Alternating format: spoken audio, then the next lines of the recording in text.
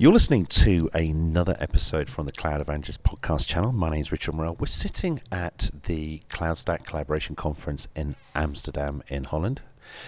Joining me on the microphone from Schubert Fields is Fons Kessen. Hi, good meeting you. Right, so I'm told reliably that you are the technical brains behind the cloud team. Would you agree with that? I'm one of the two. One of the two. Okay, double act. Okay. So what are you involved in currently with customers? So at the moment we're trying to onboard our customers into our cloud infrastructure. And so we're trying to train the teams how to use cloud and how to leverage the resourcing there in an efficient way so they can actually have a easier way of onboarding their customers and themselves into our platform. So that's what I'm working on right now. Okay. So at what level do you get involved? Is it very much at the DevOps level or...? So we don't really coach the teams in that respect. We just try to guide them on architecture plane and from an application point of view. Ah, you're a cat herder. Okay, great. Well, I mean, I find as well, I mean, we at Red Hat, we have a lot of architects and system engineers and system architects, all who have specific roles and responsibilities within our professional services team. And I think a lot of those guys, their job is to nurse the ambition of the customer. The customer may have a load of Ruby and Python and Perl stuff that they want to think about moving to cloud, and often it's trying to advise the customer what they're capable of moving to cloud, what should be moved to cloud, what should stay within the confines of the data center behind a network perimeter, and what could potentially move to a public cloud provider such as Amazon or Verizon, etc., etc. Do you find often that you're trying to assist customers with what they're trying to achieve in cloud? Well, I think we're still at the level that we deal with a lot of enterprises in highly regulated markets. So right. For them, it's quite difficult to actually have an idea on what they can move in and move out. In that respect, we're still struggling with the ideas ourselves a bit. So our own cloud is our proving ground to see what we can move and how we can move it and where we can move it. So compliance is still a very big issue. Oh, yes, it definitely is. Yes. I think the European space, a lot of people listening to this, probably 60 or 70% of the people listening to this will be the North American audience who have their own issues around Sarbanes-Oxley, around the Patriot Act, etc., etc. And I think as well, revelations in this post-Edward Snowden era mean that a lot of European customers are now more savvy, they're more aware than ever around the whole data privacy, data regulations, understanding all the stuff that's come out of Nelly Cruz's EU directives. And I think Europe really has a part to play in being part of the food chain of cloud, doesn't it? Shaping how it goes forward. I think that's definitely true. But I do see another problem there as well. And I think the other problem is that a lot of developers are not aware of how they can actually play with their data and their metadata and play around with it and safely put it in a cloud without having any problems with regulations there.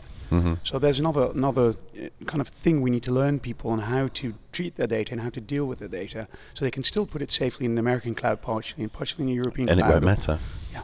I read a paper about 3 or 4 weeks ago, and it was an academic paper. It wasn't a commercial paper. It was a joint working group between a university in Calcutta in India and a guy at a university in Plymouth in the UK, and it was just purely concentrating on key signing.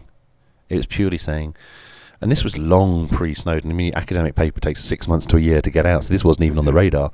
But it was purely saying, from an encryption perspective, if you're thinking about your public and private key pair signing and you're understanding your architecture in cloud, wouldn't it make more sense to have retention of your keys on site rather than trust them to a service provider who potentially under warrant or potentially with relationships with a third party could give that information away?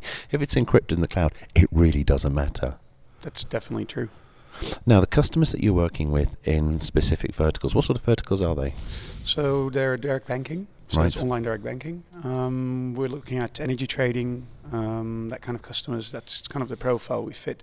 And there's a newer type of customer we're dealing with is high-profile services. You're brave. Well, not high profile for people outside, but high profile for the industry. And it's kind of one of our newer customers is actually the Dutch, what do you call them again? Dutch Harbour. Right. And they, so the guys that bring the ships into the harbours. Sure. So they're Like really the harbour masters. And they're a really interesting group of people because if they're not able to do their job, that impacts humongously. Of course it does. It has a knock-on effect throughout Yes. the whole food chain of boats and bits coming in. Yeah. And I think, as companies grow and they start to evolve, I've done a lot of work. I used to work with one of the major Dutch service organisations, Logica CMG, the CMG Group, okay? And I think what we're finding now that there are more organisations who are either doing work themselves rather than going out to these major service providers, or who are going to smaller system integrators who have a bigger part of knowledge that they can impart to those customers. And I think also with a lot of these larger consultancy companies, often when they left site, the knowledge left as well. There was no transfer. And I think part of our job is to be enablers or educators to enable people when we leave site or we leave a customer that there's that ongoing relationship, but they're able to stand up for themselves as well. I totally agree with that perspective. We're definitely seeing a trend there with companies that are being very selective about what they want to put where. You know, the one-stop shop doesn't cut it anymore because they're not specialized enough, and that's really what we're seeing in this landscape. What's happening there? You know, you see a lot of companies, they outsource it to one big player, and then they find out, you know, this one big player is not really good at doing anything specific. Yeah.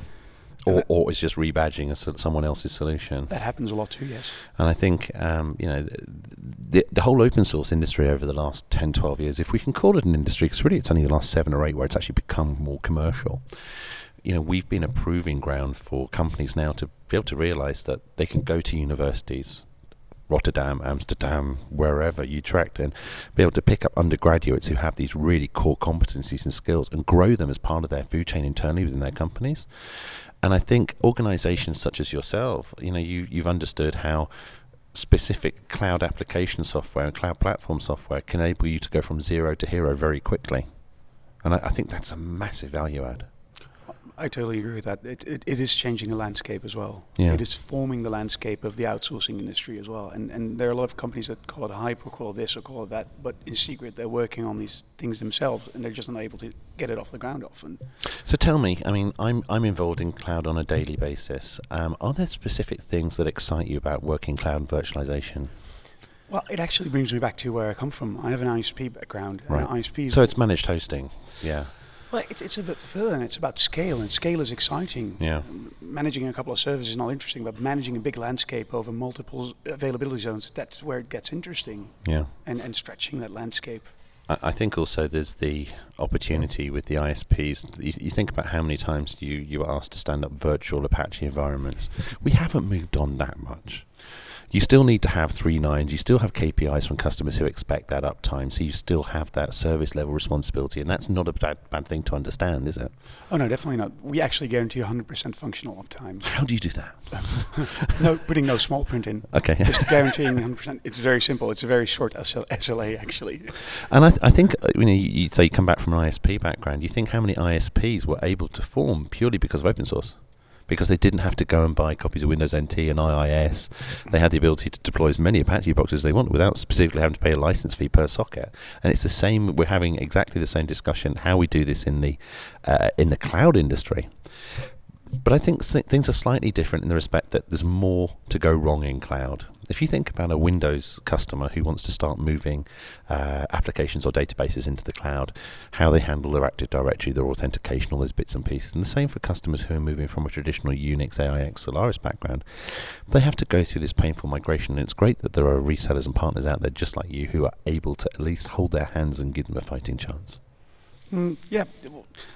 You're exactly right. It's a different scenario, a different scene if you compare it to the old ISP scene where you had everything in control yourself. And now you don't have everything in control. You're part of this layered landscape, which is partially black box. And depending if you're doing on-site or not, if you're doing on-site, you know the stack. And then still, if you look at the skills required to figure out what went wrong and how something is going wrong, you know, you need a definitive, interesting skill set for that.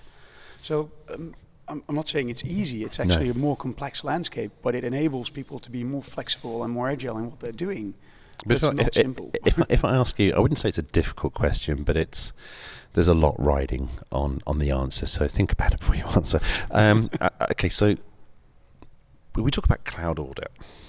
Now, traditionally, audit in most companies is a once-a-year activity when someone marches in with a copy of Nmap or Nagios or whatever, and they give you a piece of paper where it says the old version of Apache or SSL or DHCPD is the wrong version. You've got Cert Advisory against it.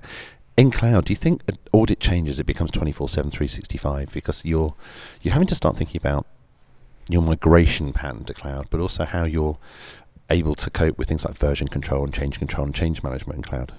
Oh yes, definitely. I think without version control, version management, continually converging architecture and continuous auditing of that architecture, you're not doing cloud. Yeah.